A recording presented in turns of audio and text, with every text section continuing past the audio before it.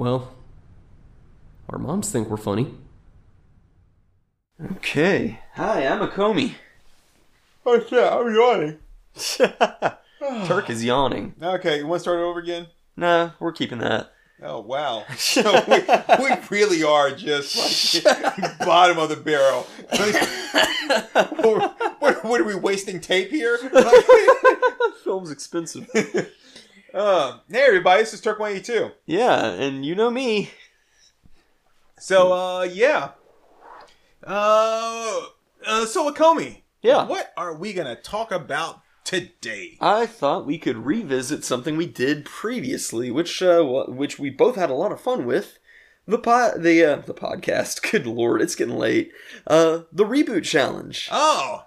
So, for those who don't remember, we had a previous episode where we each presented the other a handful of movies, and we went back and forth on in what ways we would reboot the franchise, and like what would we keep the same, what would we change about it, possible like casting ideas, things like that. And we had a lot of fun with that.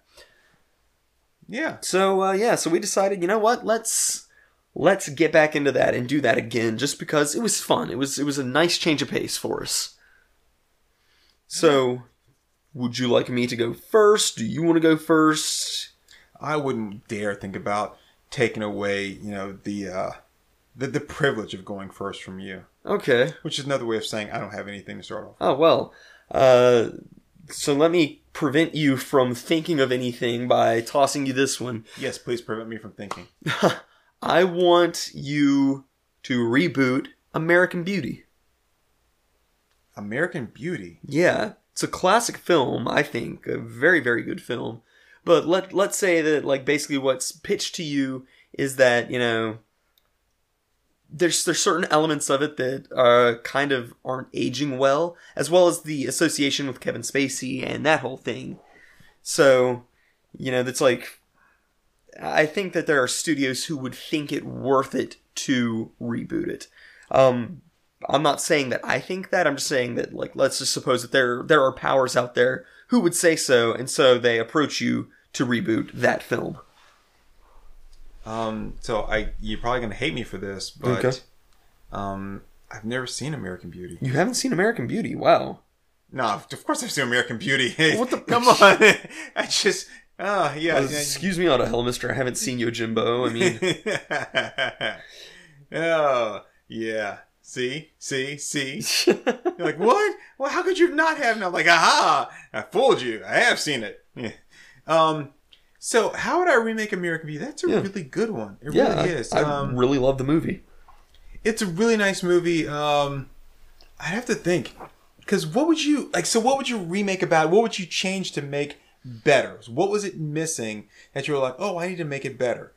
Or if it's just a matter of, maybe I just need to redo it, but give it a better cast because now we're like, oh, it's got that guy in it? Yeah, which I don't necessarily think should kill a movie, No, I completely agree. Like, I can't imagine anybody else playing Doc in Baby Driver besides Kevin Spacey. I mean, like, I'm not saying I think that. I'm saying there's enough people out there who do think that I could see it feasibly being rebooted.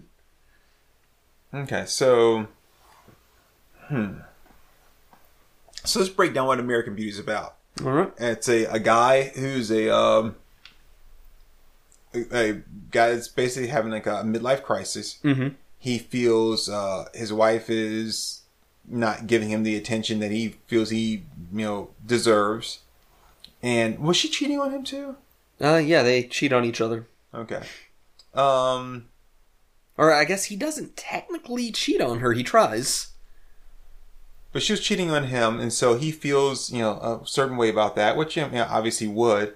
And at the same time, his daughter, who's kind of caught in the middle of this whole thing with her parents, she ends up hooking up with, or she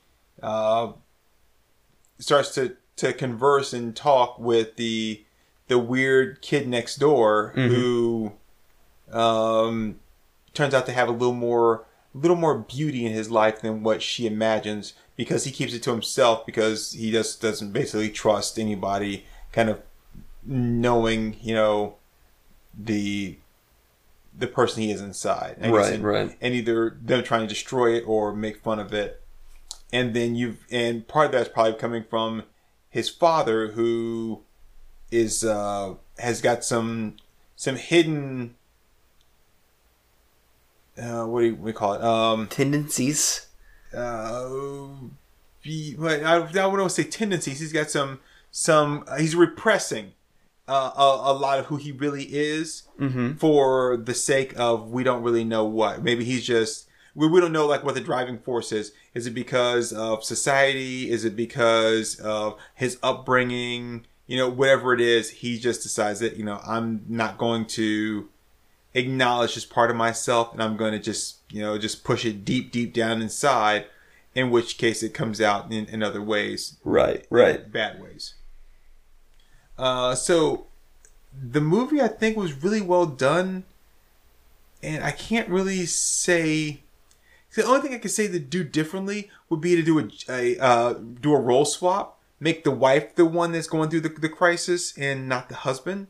But that doesn't really add anything to it. Yeah. I mean, you can change it, but it doesn't really change the overall story. Now I'm just telling the movie from a different angle. I'm not really adding anything to it. Yeah, see, like, that immediately just, like, feels to me like it would just be change for change's sake, you know? Like, it's not adding anything. It's just, like, the female Ghostbusters of, like, you know, why not? Right. It's like, well, now we get to see the whole thing from this perspective. It's like, but no matter what my opinion, no matter what the perspective is, it still boils down to, here's a person, you know, who's reached the, you know, quote unquote mid of their life, and they're having problems adjusting to it and feeling like life has passed them by, or that they've missed out on so many things for various reasons. Because I started a family, because I went and I, you know, got into, you know, a career early, and I never really got a chance to live my life. But it doesn't really matter whether, in this case, it's being told from the male point of view, the female point of view. Overall, the feeling is the same. Right. You know, what they're going through is the same. Maybe how they're handling it is different, but the core of it is, here's something I don't really like. Right. And I feel like, you know, I'm at the middle of my life might as well be over because I haven't accomplished anything like I wanted to. So, if looking at it that way, what can I really make different about it? I could change the time period in which it takes place. Maybe make it take place in the, In the future, in space. Okay. I'm going to do a role swap. So I am going to do it and make it the wife instead of the husband. Okay. And I'm going to set it in the 50s.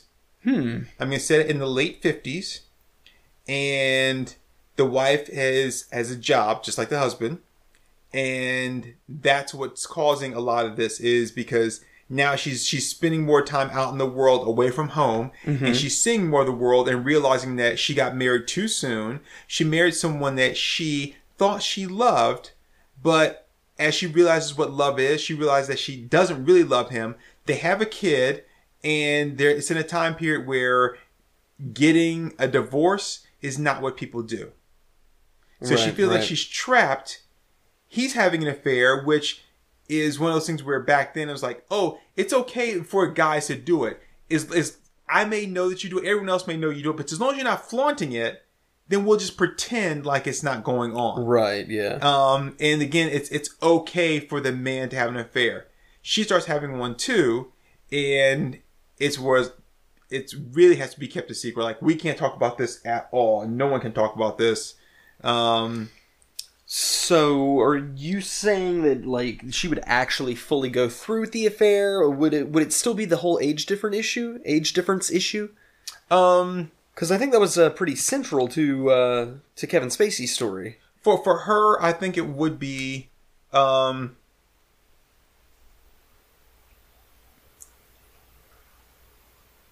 gonna add a different element to it, okay, which may actually change more of the story than I wanted to change. But I'm gonna add a different element to it.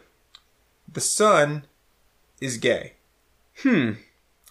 So instead of having a daughter, they have a son. The son is gay in a time period where no part of that is okay at all. Right. And so he really kind of like fights that and tries to not to let people know, but at the same time, he realized that there's nothing. I don't want to say there's nothing else he likes, but nothing. This is who he is, and he knows that he's attracted to guys. Yeah, and ultimately he wants to be with a guy. So it's like he's kind of like eventually he's like this. I'm not the only person that feels this way. There has to be someone else out there. He confides in someone, let's say, someone that he feels close to him who is maybe also gay, but it's just like him. They keep it to themselves, right? Even though here's someone that's saying, "Oh, hey, I've got this thing going on," and they're like, "Yeah, I kind of want to say something, but at the same time, I don't feel like I can, okay, or like I should." Also, that person is older. Now, the mother they're older than the son, but not as old as the mother. The mother is attracted to him because they are an attractive person. Right. And so that creates a struggle there where like the son is attracted to the guy who he's confiding in. The guy is also kind of attracted to the son, but knows he can't do anything. The mother is attracted to him, but knows that she really can't or shouldn't do anything because this is like, I don't know, maybe make it like a guidance counselor or something like that. Mm-hmm. But also because, as a wife, that's not her duty. She still wants to be a good mother, and doing that is not really being a good mother. Right, right. And then, and so there's that whole conflict of everything that's going on, which then comes to a head at the end with, in a way that is not happy for the majority of them. Right, right. Okay. I don't think that's really good, but that's the best I can come up with. I kind of threw that on you out of nowhere with no real preparation. But I do think that that changing the time period does, like for this case, if you do the role reversal and you change the time period, that does give it like an added weight. Yeah. That still sticks with the theme of the original. Interesting. Okay. This I think I would have kept it like pretty similarly were I to do it. Cause I look at it more as like the central focus of the movie is the story of a guy who's hitting bottom, It's like it hits the point where he just stops caring and he just wants to get back down to basics, which is why he like does what he does with the job. That's why it's like, what he's going to worry about is like the bare minimum of what he needs to do for a job, and he's just going to focus on lifting weights, smoking weed, and chasing skirt, basically. Which may be an oversimplification of it, but that's at the end of the day, it's like he's not putting a lot of emotion into things outside of that. But I also don't know like what would I change either. So that's pretty interesting that like you definitely took it in like the opposite direction of where I would have gone with that.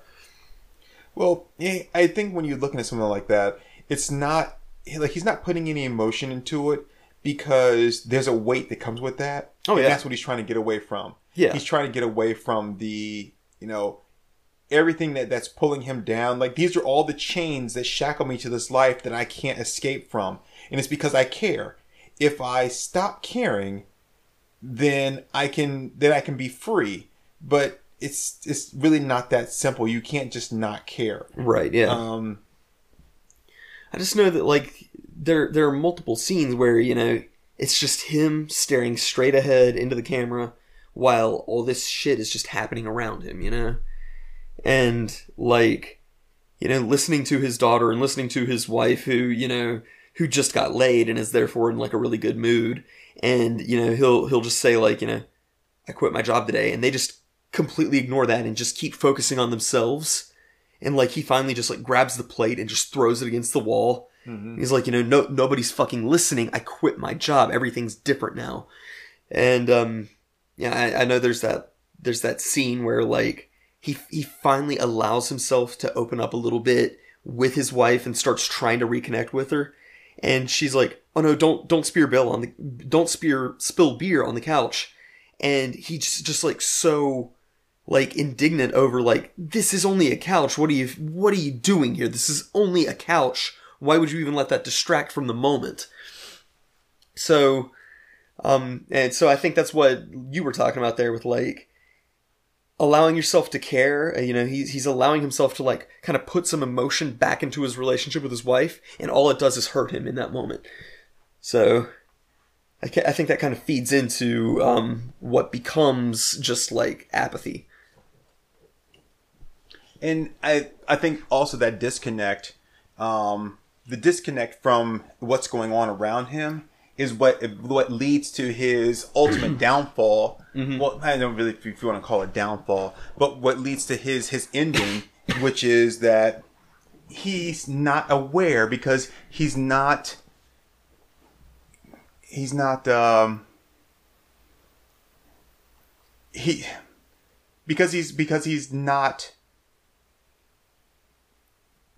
taking everything seriously, and he's just letting go. He doesn't realize what's going on around him and the perception that people are having of it. Yeah, because he's living or trying to live in the moment. And that's what I think I'm going to say. He's not living in the moment. He's trying to live in the moment. Right. And because of that, he is so oblivious to what's going on that that he doesn't realize that, oh wait, somebody out there thinks that there's something different happening here than really what is. Right. And I could have nipped this all in the bud if I would invest myself in anything or anybody that's around me right now, but I can't because that's a tie to things where if I start to invest that time into it, then it becomes oh wait, I've got bills I gotta pay. I've got a family I have to support. I've got this thing. I got that thing. I can't keep sitting around smoking weed because where's the money coming from? I've got to have some money to be able to buy weed. I gotta, and then that next thing it's like, oh, well, now I'm back to working this shit job, or I can't go back to that job because I quit. So now I got to find a new shit job to work. It's like, no, I can't do any of that stuff. I need to stay, I got to stay right where I am, which is like, living for the moment, but I'm really just pretending to live for the moment because I'm not really in the moment. I'm just trying to ignore everything else that goes on around me. Right, yeah. Yeah, I mean, like, I know that was a really hard one to hit you with, and I honestly don't know how I would reboot it myself, but yeah, that was the one that came to mind for me. So, how about you? You got one for me? Okay, so getting you to remake something. Trying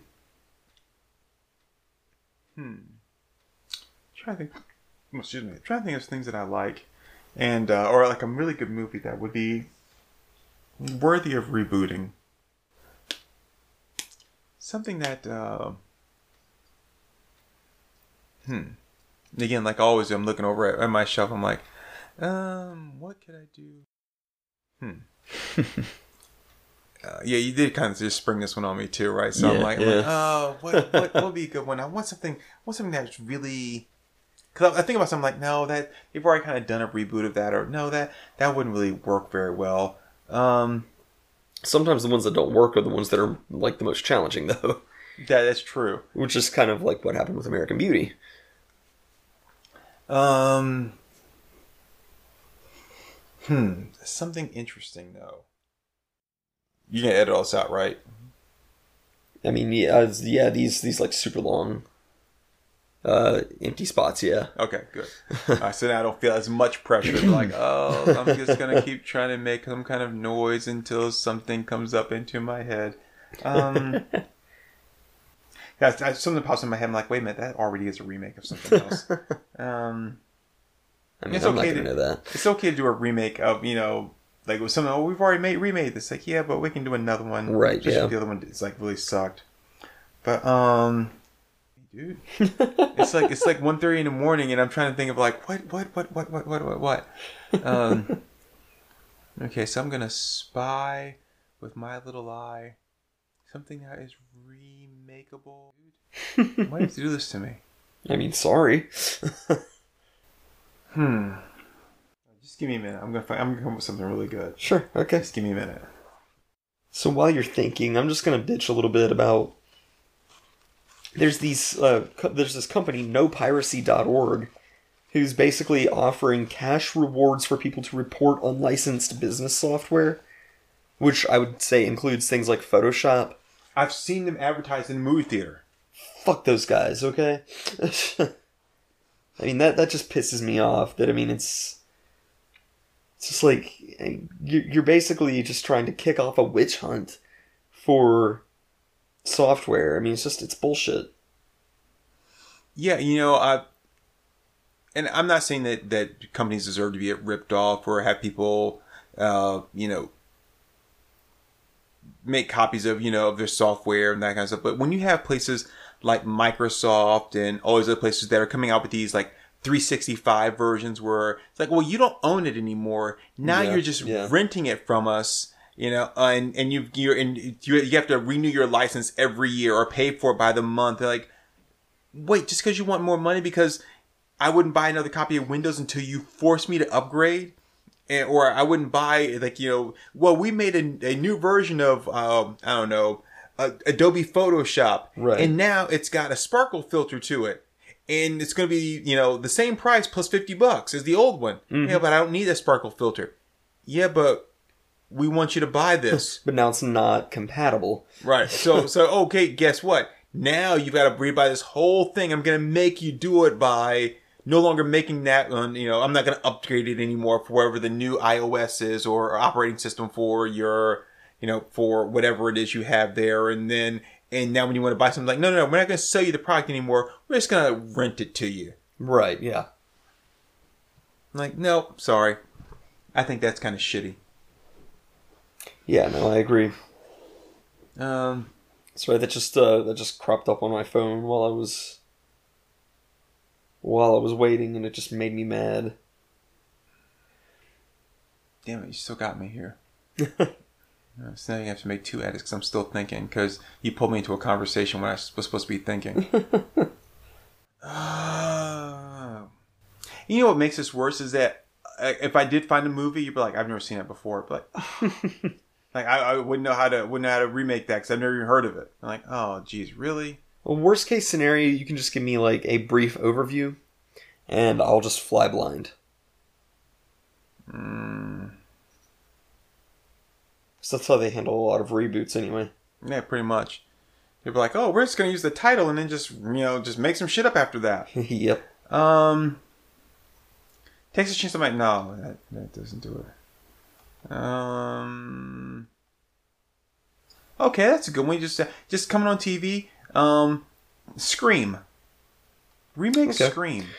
So, I have not seen Scream, but... What? A movie you haven't seen? So I'm familiar with the basic premise, but just give me like a Cliff Notes overview here.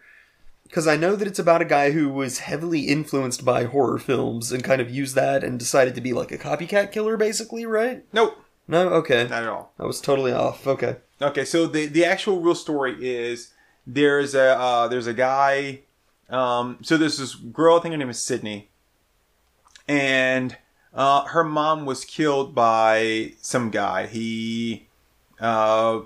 think he and the mother were having an affair, and she tried to call. I've only seen it once. It was a long time ago. Anyway, having an affair, and she wanted to call it off or something happened, and they got into a fight. Anyway, he killed her, and that was it. So now it's just this girl and her dad, and this killer shows up, and the killer kills Drew Barrymore's character, and then people are like, oh no, there's a killer running around town, and the killer dresses like the Ghostface character, right, and is going around killing people. But now, is that just like a look he created for himself, or was there a pre-existing Ghostface? Just a look, as far as I know. Okay. So he running around doing this stuff. But when he called her, he was asking her these movies, like, do you like scary movies? And what's your favorite this? And blah, blah, blah. Yeah. And so he's been calling and taunting, like, his victims beforehand. And then someone's like, oh, you know, this person is, like, using all the horror movie tropes. Or, we're Jamie Kane's character's like, we're caught in a horror movie. And these are the tropes. And you don't do this and you don't do that. And blah, blah, blah. But in the end, it all comes out to the wife was having an affair. But the wife was having an affair with this guy's mom. I mean, with this guy's dad. And it, like, destroyed, like, the parents' relationship or some shit like that. And so they killed the girl's mother. And then blamed this other random guy on it and made it seem like he was the one that was having an affair. He's the one that killed her. And so because the mom had ruined the marriage of this guy's parents, then he decided he was going to do the same thing to her parents' relationship, to do the same thing to her. So not knowing who this kid was, and it's long drawn out story, he started dating her, and then was going to, like, take her virginity, fuck her, and then kill her, and be like, oh, look, because this is what your mom did to you know, to my family, whatever, just ruined the whole thing and blah, blah, blah. I mean, it wasn't like the best plot in the world. But yeah, the whole Ghostface thing was really just a cover for this guy and his friend who were taking turns pretending to be Ghostface so to kind of throw people off and really working their way up to killing this girl. But they had to kill a bunch of other people too, so it couldn't really be traced back to them. And in doing that because they wanted to, he wanted to get revenge on her ruining his parents' relationship because her mom was a whore. Well, her mom wasn't a whore because her mom had an affair. And he was like, it just kind of broke his brain. Like, oh no, my parents aren't perfect. Okay. And that's pretty much it. Okay, so how would I read... As I remember it. Okay. Yeah, I've been skimming over the Wikipedia article while you were going over that. How close was I? I'm a little bit behind, but so far you've been accurate as far as where I'm at. Okay. So...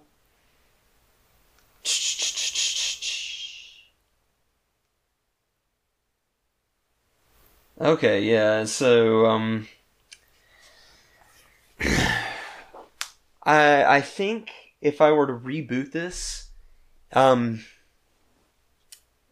go with a relatively, like, you know, it wouldn't have to really be, like, any kind of A-list cast or anything like that.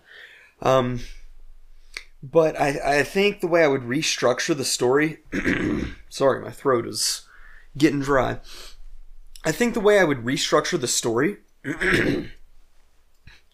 would be that instead of this being some kind of a weird revenge plot where he's, like, blaming this chick unnecessarily for his parents and her parents' shortcomings, what I would want to see happen here is that it's actually legitimately a story of obsession where he really does have a thing for her and she just doesn't even notice him. So it becomes more of the thing of, like, this phone call that initiates it, of calling her and being like, oh, what's your favorite scary movie and all this stuff, that, like, this is his way of trying to reach out to her, that he's, like, actually trying to establish some common ground. So, like, let's say this guy is the school nerd or whatever, and, you know, he is just obsessed with, like, these slasher movies, and and so, like, instead of this whole thing of, like, oh, I'm going to call her and mess with her and play games with her and use like these questions about scary movies as a thing of, oh, you have to cooperate with my game or I'll kill this person I'm holding hostage, or however it is he does it. Instead, let's make it that, like, you know, he finally works up the courage to contact her, and it's like, you know, this is the only way he knows how to reach out, is to just be asking those kind of questions. And, you know, she's just having none of it because it's like, you know, oh, I don't watch that stuff. I think that stuff's for nerds or whatever. And that's what breaks him. And it's like, oh no, I'm gonna prove that my interests are, you know, worthwhile. And so it becomes this thing of, like, he sets up this elaborate stuff. And it's just to basically prove to her, no, I'm not a loser. I'm something that you have to be afraid of as well. Okay. So it's more of like, you know, he's proving himself, that kind of thing.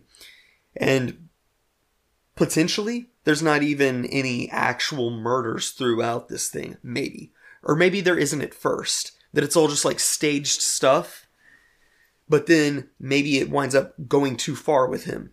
And he winds up being so overcommitted that he does wind up killing somebody. And then it's like, oh, now I'm too far in this. I can't back out of it now. Right. So, so there you go. I think that's how I would handle that as far as that goes for a reboot. Okay. Yeah, I can do that. Just so it turns into like a stalker, like a notice me. And it's like, now I'll make you notice me. Right. Yeah, exactly. It's like before I just wanted you just to acknowledge that I existed, and now it's like, no, I want you to not only acknowledge me, but but to see me, as not necessarily a threat, but as a. It's a matter of, I want you to validate my interests. Thank you. Yeah, that's the thing. It's like, no, this isn't some silly thing. This is, this is real to me and this is important to me. And in a lot of ways, it wouldn't be super different from, you could invert that kind of plot to like a superhero thing instead. And then it would be very like Kick-Ass-esque of like, no, I'll prove to you that superheroes aren't stupid by becoming a superhero. But instead it's like, no, I'll prove to you that the slashers aren't stupid by becoming a slasher. Right. They're not this like goofy thing you see in the movies. It's right. Yeah. It's something more frightening and deadly. Yeah. So I think it would obviously be a very different thing. It would just be Scream in like name only, but I think that would be pretty interesting. I think making the focus the fact that he is obsessed and interested in horror movies would make it like kind of a refreshing take on it. Okay, that works. Yeah. All right. Where are we at? We are at 30 minutes. All right, let's go ahead and just take a break here. Sure. And then we'll do one more each. One more each works for me. All right, sounds good. Cool.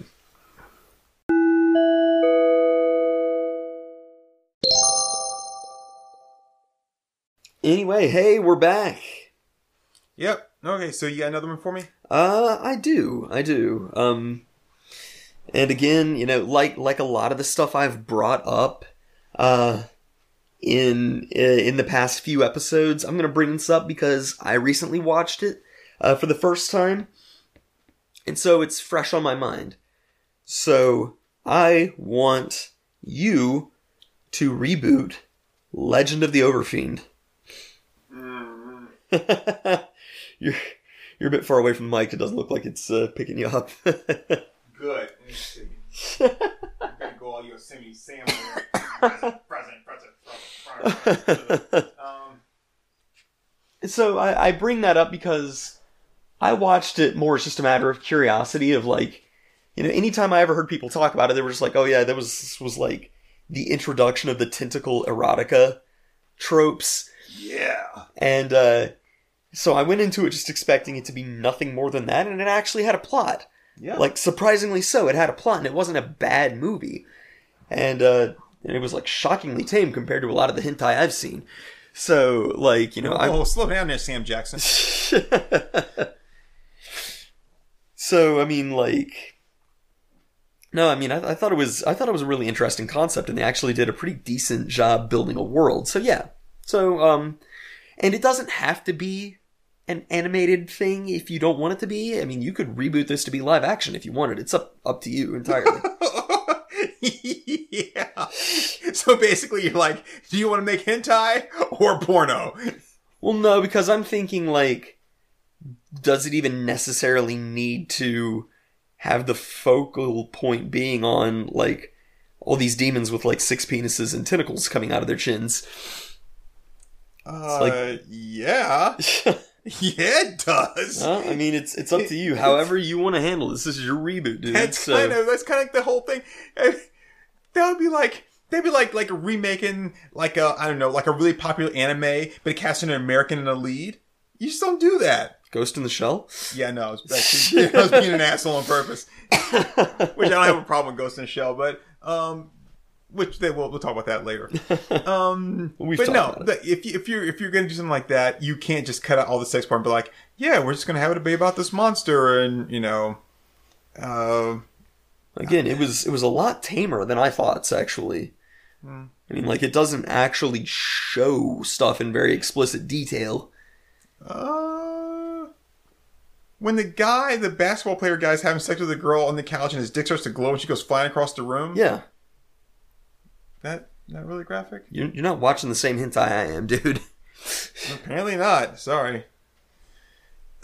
So.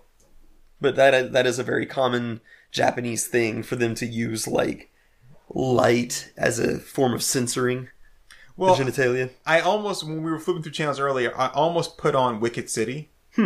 Which, you've never seen Wicked City. It's got a really nice plot, and I love that heavier, that older, like heavily shaded, like anime style. Yeah, I think you showed me the opening scene to that. Yeah, with the chick with the spider chick. Yeah. Well, then we go on beyond that and stuff. It's it's pretty cool. I liked it a lot. Because like I said, it does have like a really good plot, and then in the end, you're like, oh, there's a reason why these two people are put together. Right. Yeah. So Legend of the Overfiend. Okay, give me the basic plot of it again. The basic plot is that there are three worlds. There's the world of the humans, the world of the demons, and the world of the beastmen. And the beastmen have a prophecy that the Overfiend will arise and unite these three worlds into a utopia. So there are agents of the beastmen who are basically operating in the world of the humans, trying to find which human is going to become the Overfiend and unite their three worlds. So they're basically looking for this messiah figure. They have a few people who they suspect, oh, this guy could possibly be it, but they don't know for sure. The demons are just basically there to live sensually, rape whatever women they can. They're just, they're pretty much what you would expect demons with genitalia to be. So,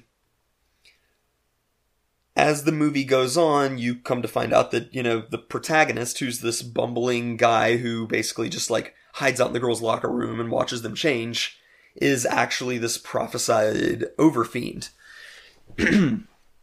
And, so this, the Beastmen figured this out right about the same time that the demons do. This makes him a huge target. So you've got demons coming after him. You've got the Beastmen basically trying to awaken his powers. And they finally are able to awaken it. And then the elder of the Beastmen looks into his soul and realizes, yes, this guy's the Overfiend, but it's not what we thought it was going to be. And this guy is just basically the embodiment of evil. And he's like, I'm just this innocent, Japanese school guy. I don't feel evil. And it starts to escalate from there. Okay. And then, it ends, of course, on a cliffhanger because it goes on for several movies. But it basically ends with, he's not actually the one who's going to change the world. He's just paving the way for his child to actually be the Overfiend who will change the world. Wow, that's a lot to take in. Yeah, it's a very, very complicated plot. And then somewhere along the way, he becomes this 30-foot tall dick demon with 40 penis tentacles. It's kind of hot. I should be so lucky. I mean, I don't know, man. 40 dicks, that's a lot of dicks. Yeah. Just day and night, dick. How many dicks is that? It's a lot. It's a lot of dick. So what, how would I remake that? Well, obviously I'm gonna make it anime. I'm gonna kind of stick with that soul thing. That way, there's no restrictions on how I can make it. You gonna go with an actual Japanese studio? You gonna do like Avatar did and get an American studio that kind of does that anime style? I'm going straight up with Disney. Sure. Okay. No, I'm gonna stay with a Japanese studio. Okay. Ghibli. Yes, Studio Ghibli. That's what I'm. Because then it'll be artistic. It won't just be pornographic. It'll be artistic. It would be a beautifully animated film. Right. Like no one draws a dick like Miyazaki. I do think that the animation team that did Akira could probably handle Overfiend pretty well, honestly. Yeah, probably. I don't know if they would want to, but they could. Yeah, they're probably not. That would cost a lot of money for me. But like, come on, can you guys please just do this? Just draw a few dozen penises, please. Dicticles. So we were just doing the math here, and no, I'm gonna tell him, Roger. There's no way for the human body or even a beast humanoid body to be able to support 40 dicks. Now we've got dicks coming out of this part and this part and this part. Right, those are all fine, but the other 10 dicks, we can't really think of a way they can actually attach to the body to where they can be controlled by the muscles. See, these muscles here, they're going to be devoted to this. It doesn't work. Now, we can change the design of the Overfiend by making it look more like this, and then you can incorporate that, but it's not going to have the human look that you want. It's just, if it can't be realistic, we can't realistically show how a guy's going to have 40 penises. Do you really want that in the movie? Okay, so you'll go with the Japanese studio. Yeah. It will be an anime proper. Yes. Okay. So what do you want to keep the same, and what do you want to change? What do I want to keep the same? What do I want to change? That's that's a hard one. I feel like this would almost be easier than American Beauty, though. Well, again, it's not just as easy as, let me just say, okay, we're just going to redraw it or give it a new studio. Like, how do I change things about it? See, so... Okay, we'll keep with the whole thing about the three worlds and the coming together of the three worlds. Okay. But we're going to change it like, why is the coming of the three worlds necessary? Like, why do we need the three worlds to come together? Why can't they stay separate? Like, what is it that is so... That is a theme that they explore in the movie because, they come to find out that he has to destroy the three worlds in order to rebuild them as one. Okay. So that is actually explored, so that's feasible. Okay. So, the three worlds are incomplete. So, the worlds were separated... The worlds were separated at the time because there was an imbalance. Like the human world could not compete or couldn't live up to the demon world and what's the other world? The Beastmen world. Okay, the demon world and the Beastmen world. Right? They couldn't fight that. So the demon world and the Beastmen world basically just ran roughshod over the human world. They were easy targets for them to do whatever they wanted to.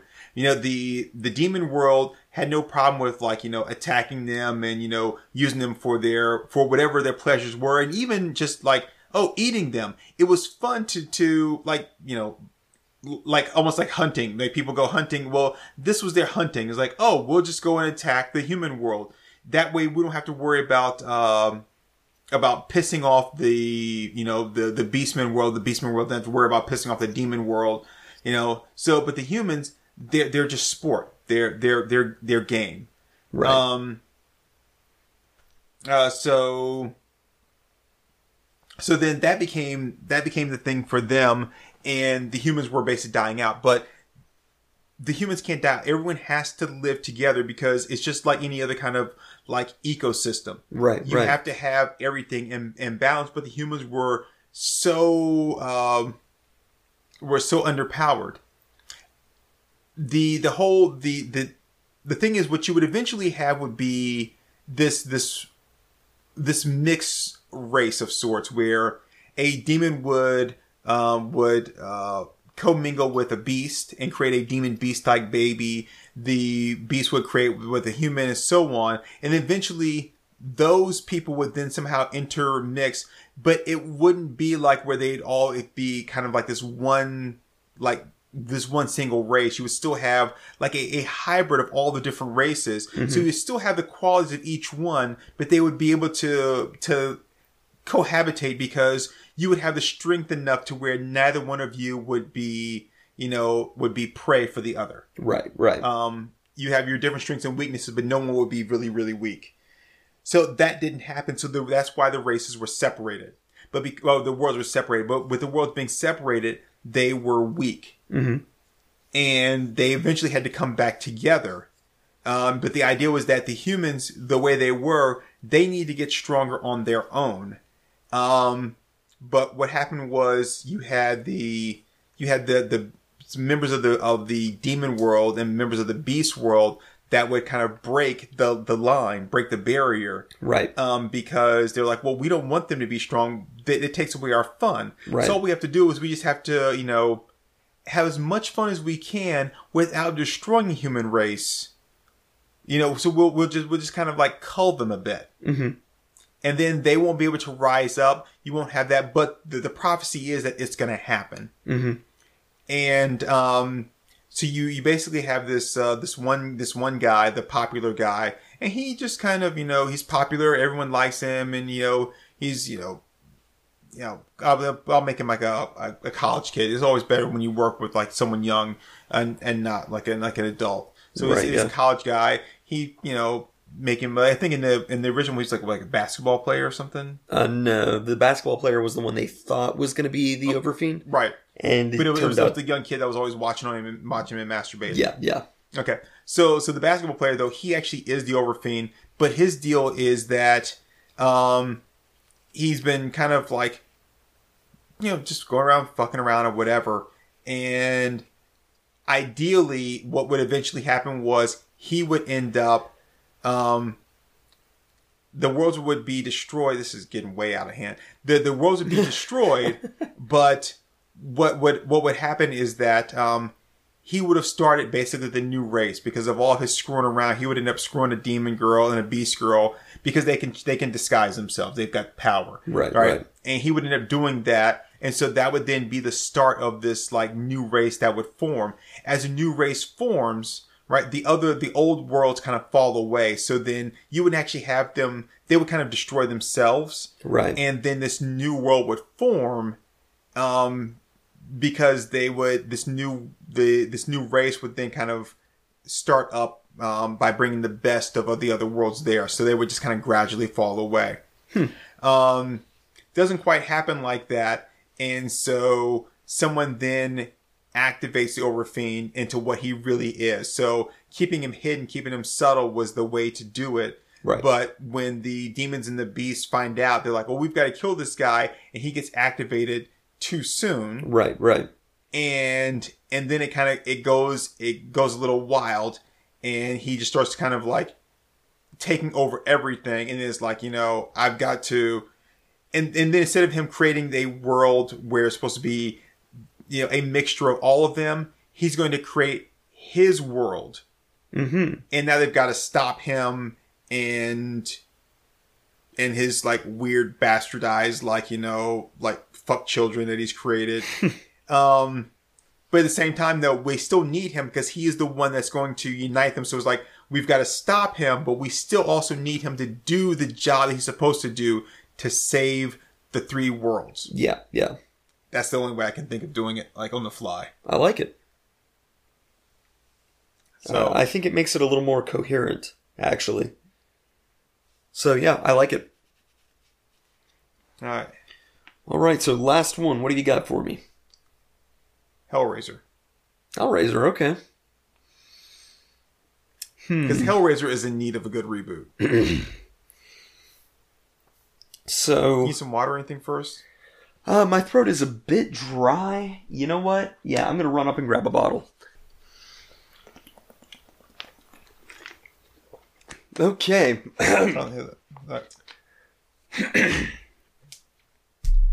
All right, that is way better. Wow. Okay. Yeah, I really needed water. Okay, so Hellraiser.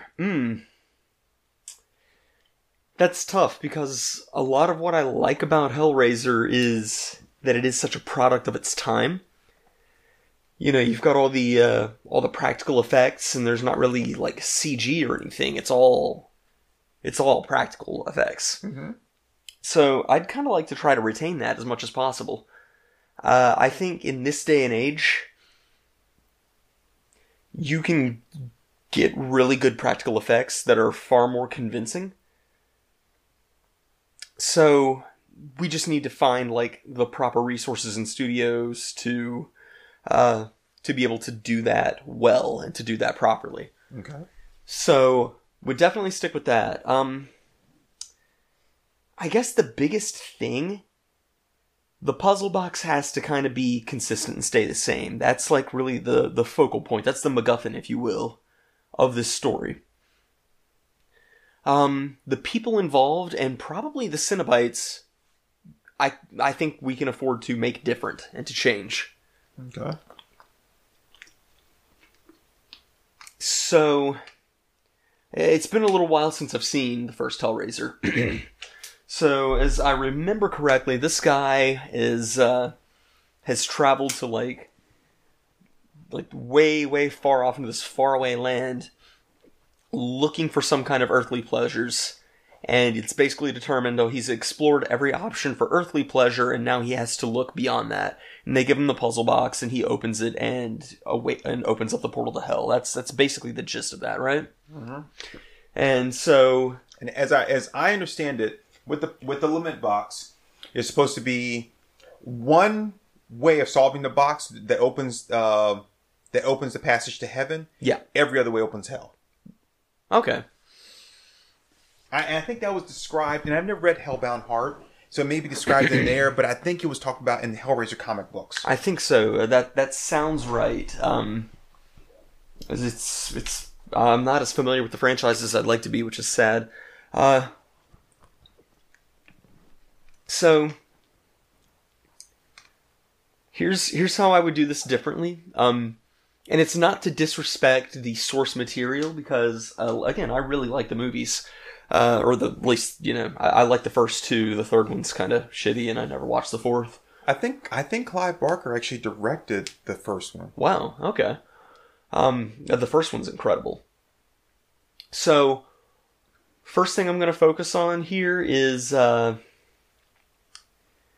person involved. Instead of making him this kind of creep, this sensualist who's just looking for earthly pleasures, I want to make him a seminary student. Ooh. I want to make it that, this guy's whole focus throughout school and learning the Bible has been things like he's fascinated by the concept of heaven and hell being physical places that you can go to, because the Bible seems to point towards that kind of thing. You have like the story of the Tower of Babel, and the reason God scrambles the languages is because he's saying, humanity's going to be able to accomplish any of this stuff unless I do something to stop it. So this guy's, exploring all these ancient myths of like, you can physically move your body to heaven or hell. And then he catches wind of the puzzle box and he hears, it's possible if you really know what you're doing. It's possible to make it to heaven.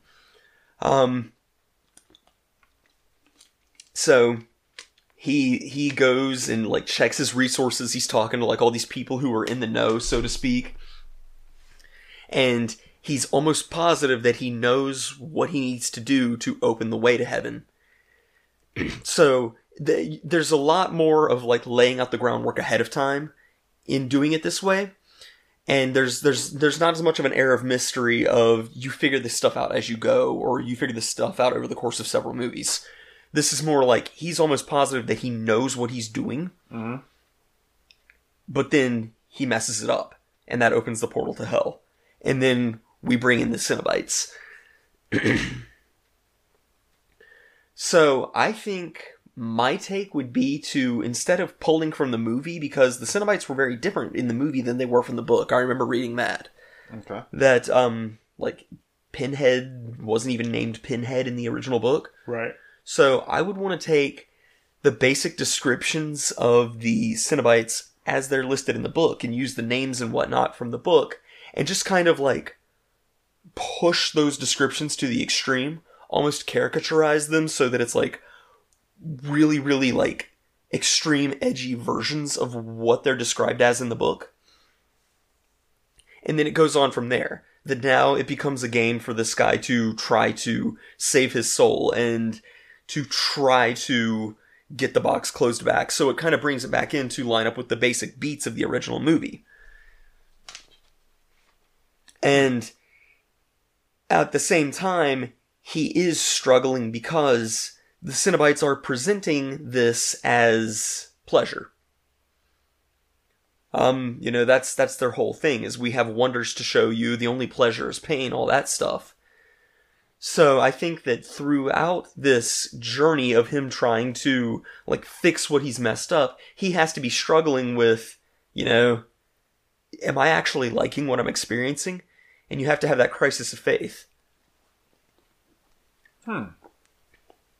And I think the last element of this, because you have that moment in Hellraiser 2 where Pinhead and a few others actually kind of, like, do their part to help humanity. And you have, like, oh good, it's a fight. You have that moment. So I think there needs to be one Cenobite who realizes that, the box doesn't need to be open, that hell and earth don't need to be merged. And so he's actually trying to help the seminary student of, like, I can help you get the box closed. Or it could also be that maybe this student has to be faced with the choice of... Wow, my teeth really whistled there. Maybe it's that the student has to be faced with the choice of, I can still navigate this to get my way into heaven, but that'll leave the box open and leave the portal to hell open. Or I can close this and fix everything and bring Earth back to the way it is. So then he has something invested to where he could actually significantly lose by doing the right thing. So, there we go. Okay. I can see that. That's not bad. Yeah, I think that could be a pretty fun approach to it.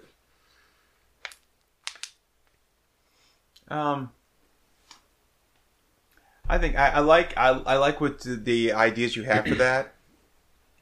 If I was gonna remake that, I'd like to take some of your ideas, but I would maybe turn them around a little bit. Okay. Like I would have the guy that's a seminary student.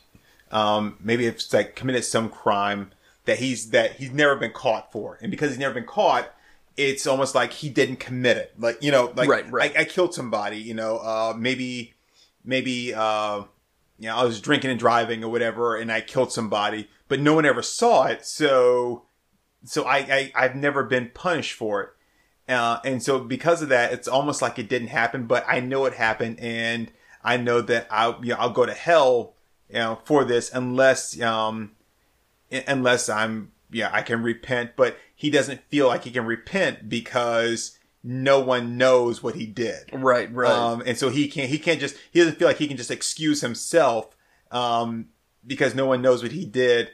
And so, plus he doesn't really know how, so he, goes to seminary school and, tries to become, like a priest or a pastor or minister or whatever it is. And even then he's just like, he doesn't feel like can be redeemed or that he's redeemable. Like this doesn't feel like it's enough.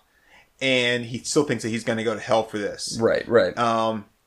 So he finds out about the lament box, and he's like, well, there's only one way that I can ensure that I'll go to heaven. Mm-hmm. And so that's why he decides to get the box and try to open it up. So, cause he just doesn't feel like anything else will get him into heaven. And so, but he, of course, screws it up, and he opens the door to hell. And when he opens the door to hell, then all the stuff comes out. And of course, the Cenobites come out, and now the door to hell's been opened. You can't just close it. Right. And it's not like they just want to take you and be like, yo, okay, you're the person that opened it up, so let me take you. And it's like, oh, you opened the door to hell, so now hell is coming out on earth. And that's like the thing with it. If you want to open the box because you think you found the way to heaven, that's fine. But you have to understand that that if you open it the wrong way, you open the door to hell on earth. Right, right. So it's like, are you really that selfish that you're willing to risk that? Yeah. So the box is open, it opens the passage to hell, and of course hell starts to come out, and the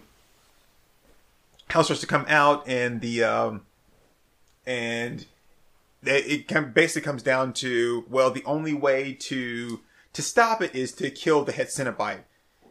And of course that's done, but that doesn't work because, it's hell on earth. It's not all just entrusted to one person. You're going to lead my army. And if you die, then the army, just everything just stops. Like, no, it doesn't work that way. Right, right. And it's like, and basically in the end, the guy has to make a choice. And he's like, well, he's like, where all I wanted to do was atone for what I did before in the past. And maybe I have, but I just didn't feel it. Right. But now I've unleashed hell on earth. And because of that, I can never be redeemed. Mm-hmm. And I'm going to go to hell no matter what. But maybe I can save the rest of the planet, save the rest of Earth. And he does that by taking the lead Cenobite's place. So that person was killed, and he's like, well, the army's still going, but now the army's kind of more reckless. So he takes the lead Cenobite's place, and he becomes that Cenobite. Mm-hmm. And he's able to marshal the forces back into hell and close the box. But the sacrifice is that now he's trapped in hell. Not just trapped in hell, but he is like almost like the keeper of the doorway to the box. Yeah. And so everything he tried to do, he basically undoes and almost forges his own punishment. Yeah. In the beginning. Okay, I like that. See, I thought we would struggle to come up with something good with that, but I actually like both of our ideas. Well, I just basically just ran with yours. If you asked me to do it on my own, I'd been like,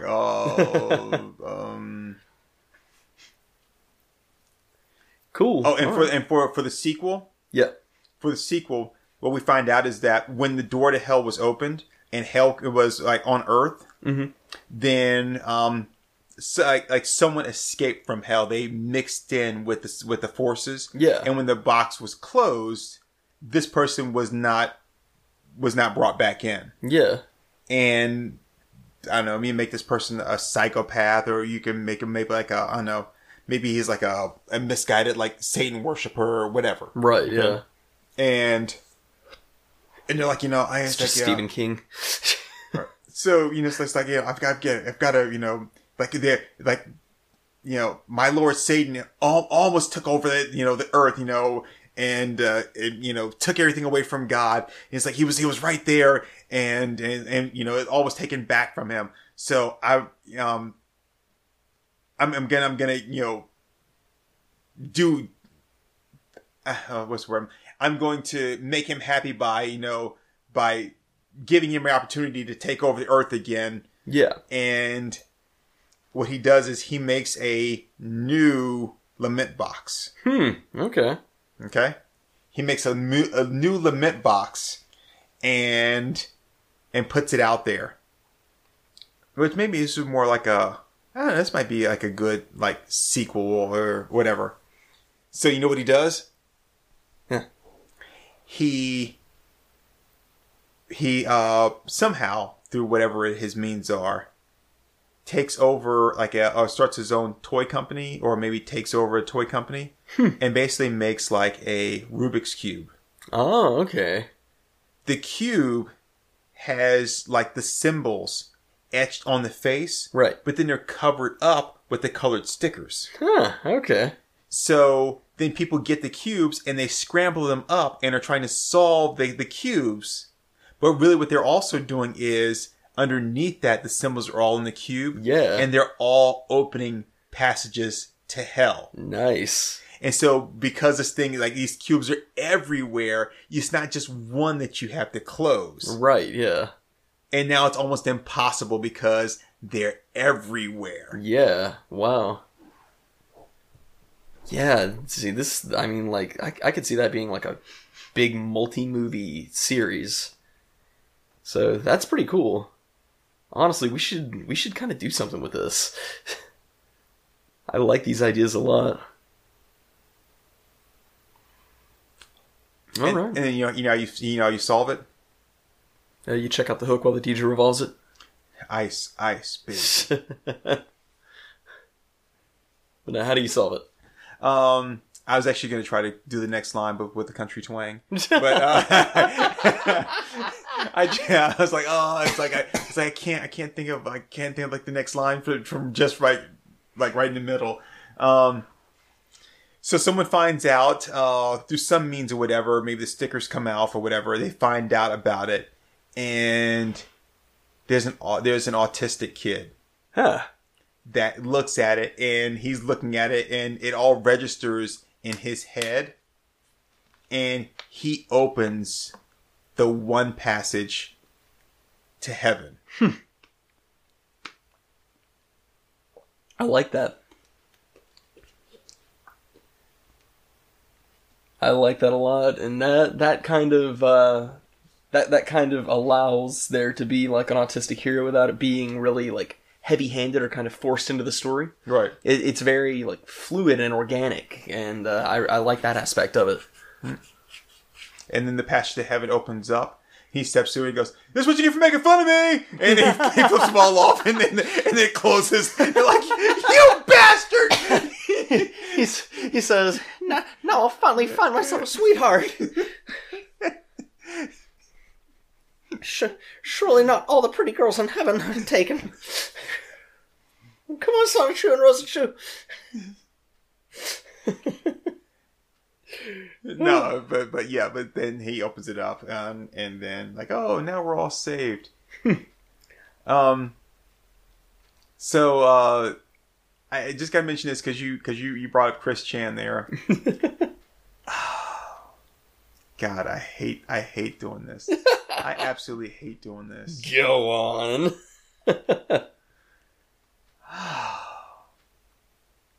And I'm putting this on audio, so I can never like recant. It's going to be out there forever. Pretty much, yeah. The Sonic movie looks fun. It does. I really like the. I'm not going to say it's going to be a good movie. No. I'm not going to say I'm going to buy it. It looks fun. Yeah, no, I think they did an amazing job with the character redesign. Like that, they showed the numbers on that. That cost them a lot of money to fix. Okay, a lot of money. I'm still holding true to the idea of that. What we saw in the trailer was never the real one. I agree. That it was all like what they have right now was what they always had, but because some people were like, "Oh no, we don't want to," like this is stupid. We don't need this movie. You put something out there that looks bad and have all the outrage, and then you're like, "Oh, well, we're gonna clean it up," right? And then you're like, "Okay, we've already got it done, so it's done." And they were like, "Look, we cleaned up," and everyone's like, "Yeah, that looks so much better." Instead, now you've got all this free publicity for not doing anything. Yeah.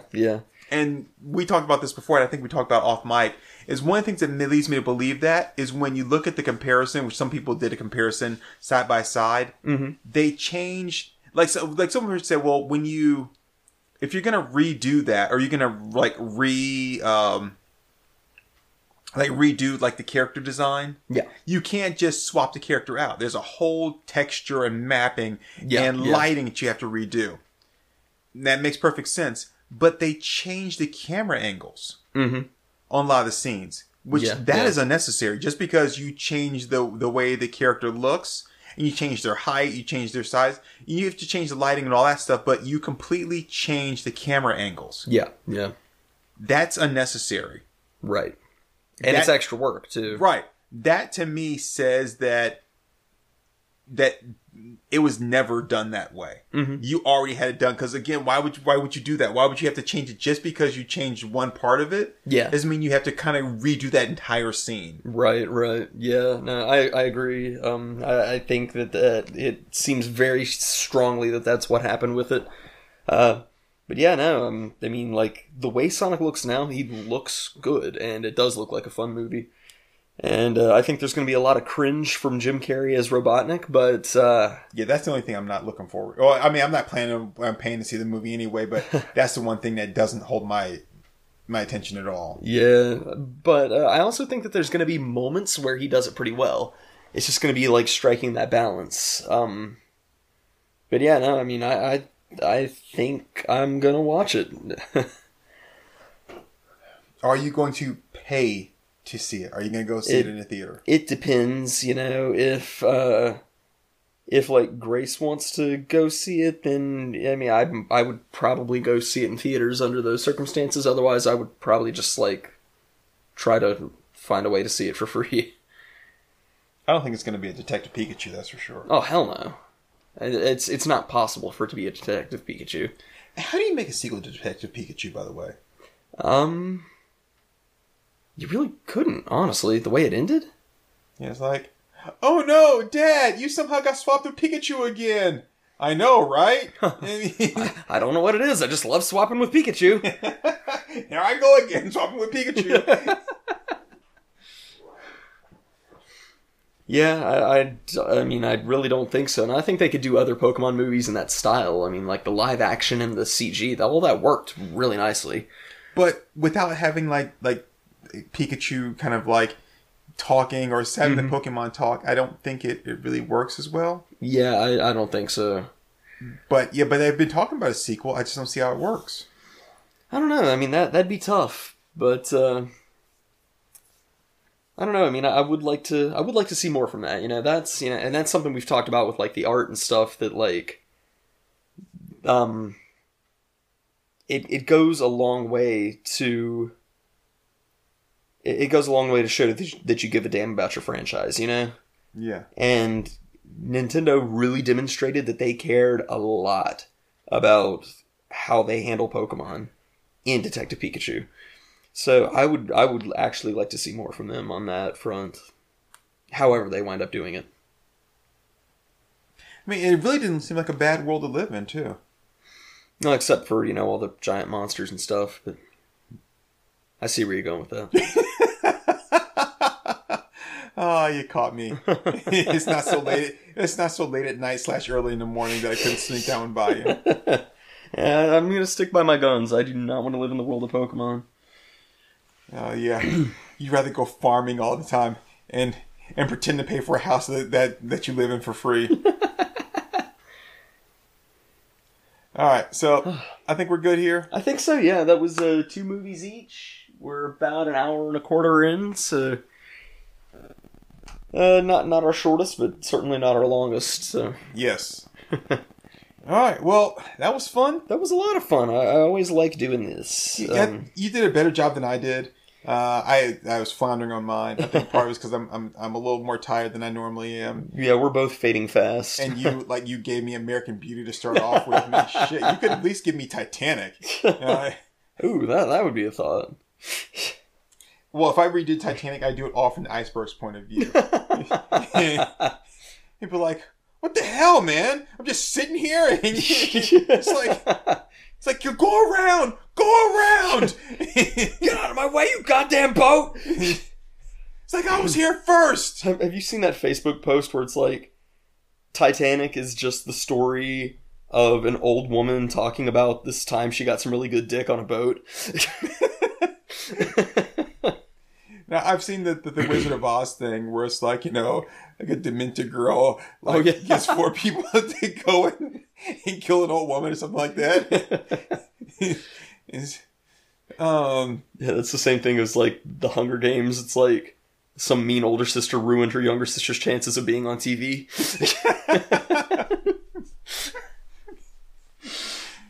But yeah, no, I do really enjoy doing these reboot challenges, and I think we got some, I think some of our ideas had some wings there, honestly.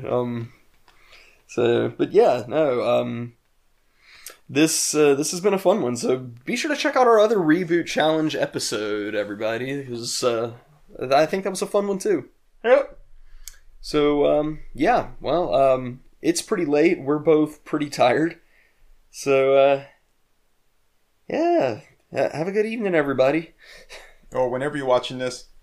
Just go to bed. Whatever time of day it actually is, just go take a nap. You deserve it.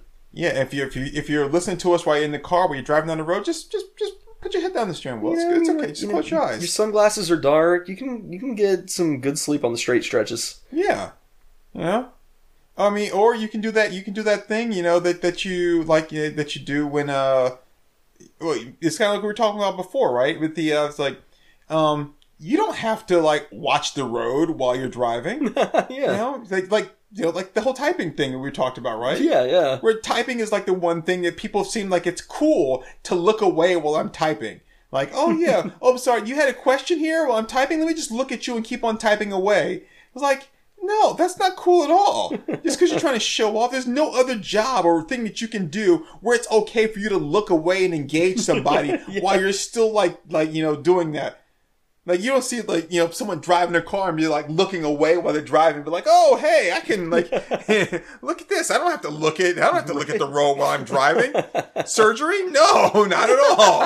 It's like I've done this so many times before. I can do this with my eyes closed even. Look at this. Dentistry? Yeah. It's like, I think I found something solid and yank. Hey, look at that. Oh, man. But yeah, no, we're gonna hop off, so catch you guys later. Later, everyone. Night. Did you hear what